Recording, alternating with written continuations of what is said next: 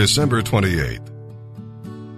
And now, as we turn our attention to the reading of the New Testament, our narrative will continue today in the book of Revelation, chapter 19, verses 1 through 21. If you have your one-year Bible, or any Bible, you can read along, of course, with me, or just listen and we'll read the scripture verbatim to you.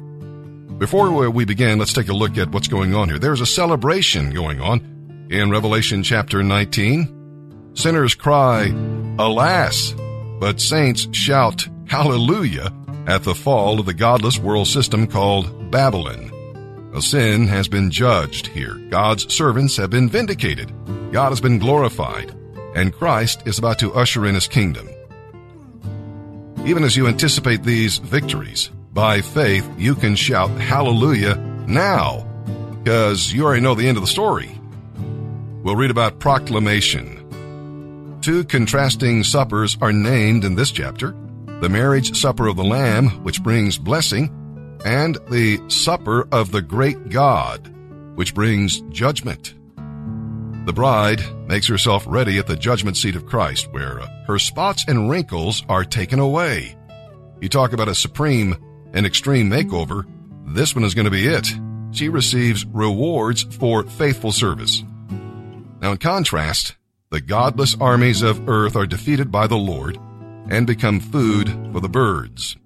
This, my friend, is the description of the Battle of Armageddon, mentioned in Revelation chapter 16, verse 16. His kingdom is coming. Oh, tell the story. God's banner exalted shall be. The earth shall be filled with his wonder and glory, as waters cover the sea. And with that, let's begin today's reading here in the New Testament.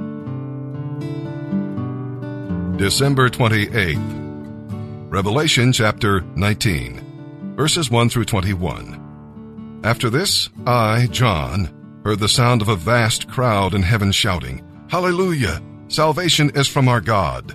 Glory and power belong to him alone. His judgments are just and true. He has punished the great prostitute who corrupted the earth with her immorality, and he has avenged the murder of his servants." Again and again their voices rang, "Hallelujah! The smoke from that city ascends forever and forever." Then the 24 elders and the 4 living beings fell down and worshipped God, who was sitting on the throne. They cried out, "Amen, Hallelujah."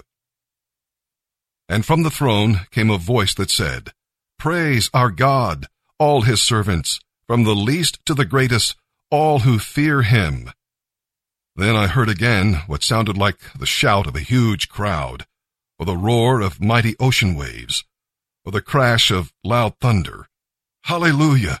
For the Lord our God, the Almighty, reigns. Let us be glad and rejoice and honor him. For the time has come for the wedding feast of the Lamb, and his bride has prepared herself. She is permitted to wear the finest white linen. Fine linen represents the good deeds done by the people of God." And the angel said, "Write this. Blessed are those who are invited to the wedding feast of the Lamb." And he added, "These are true words that come from God." Then I fell down at his feet to worship him, but he said, "No, don't worship me, for I am a servant of God, just like you and other brothers and sisters who testify of their faith in Jesus. Worship God, for the essence of prophecy is to give a clear witness for Jesus." Then I saw heaven opened, and a white horse was standing there, and the one sitting on the horse was named Faithful and True, for he judges fairly and then goes to war. His eyes were bright like flames of fire, and on his head were many crowns. A name was written on him, and only he knew what it meant. He was clothed with a robe dipped in blood, and his title was the Word of God. The armies of heaven, dressed in pure white linen, followed him on white horses. From his mouth came a sharp sword, and with it he struck down the nations. He ruled them with an iron rod. and he trod the winepress of the fierce wrath of Almighty God. On his robe and thigh was written this title, King of Kings and Lord of Lords. Then I saw an angel standing in the sun, shouting to the vultures flying high in the sky, Come, gather together for the great banquet God has prepared. Come and eat the flesh of kings, captains, and strong warriors, of horses and their riders, and of all humanity, both free and slave, small and great. Then I saw the beast, gathering the kings of the earth and their armies in order to fight against the one sitting on the horse and his army. And the beast was captured, and with him the false prophet who did mighty miracles on behalf of the beast, miracles that deceived all who had accepted the mark of the beast, and who worshipped his statue. Both the beast and his false prophet were thrown alive into the lake of fire that burns with sulfur. Their entire army was killed by the sharp sword that came out of the mouth of the one riding the white horse, and all the vultures of the sky gorged themselves on the dead bodies.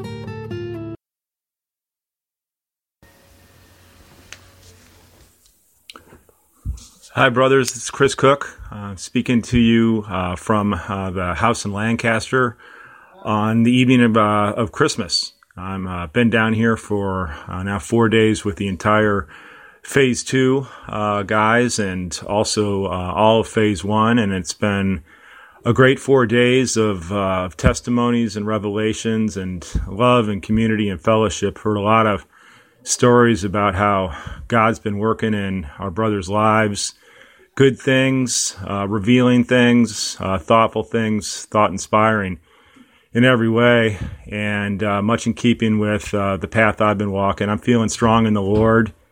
I know that He's been active in my life. I've got family kind of scattered all over the world, as some of you know. All of them are doing great, moving forward, as I am too.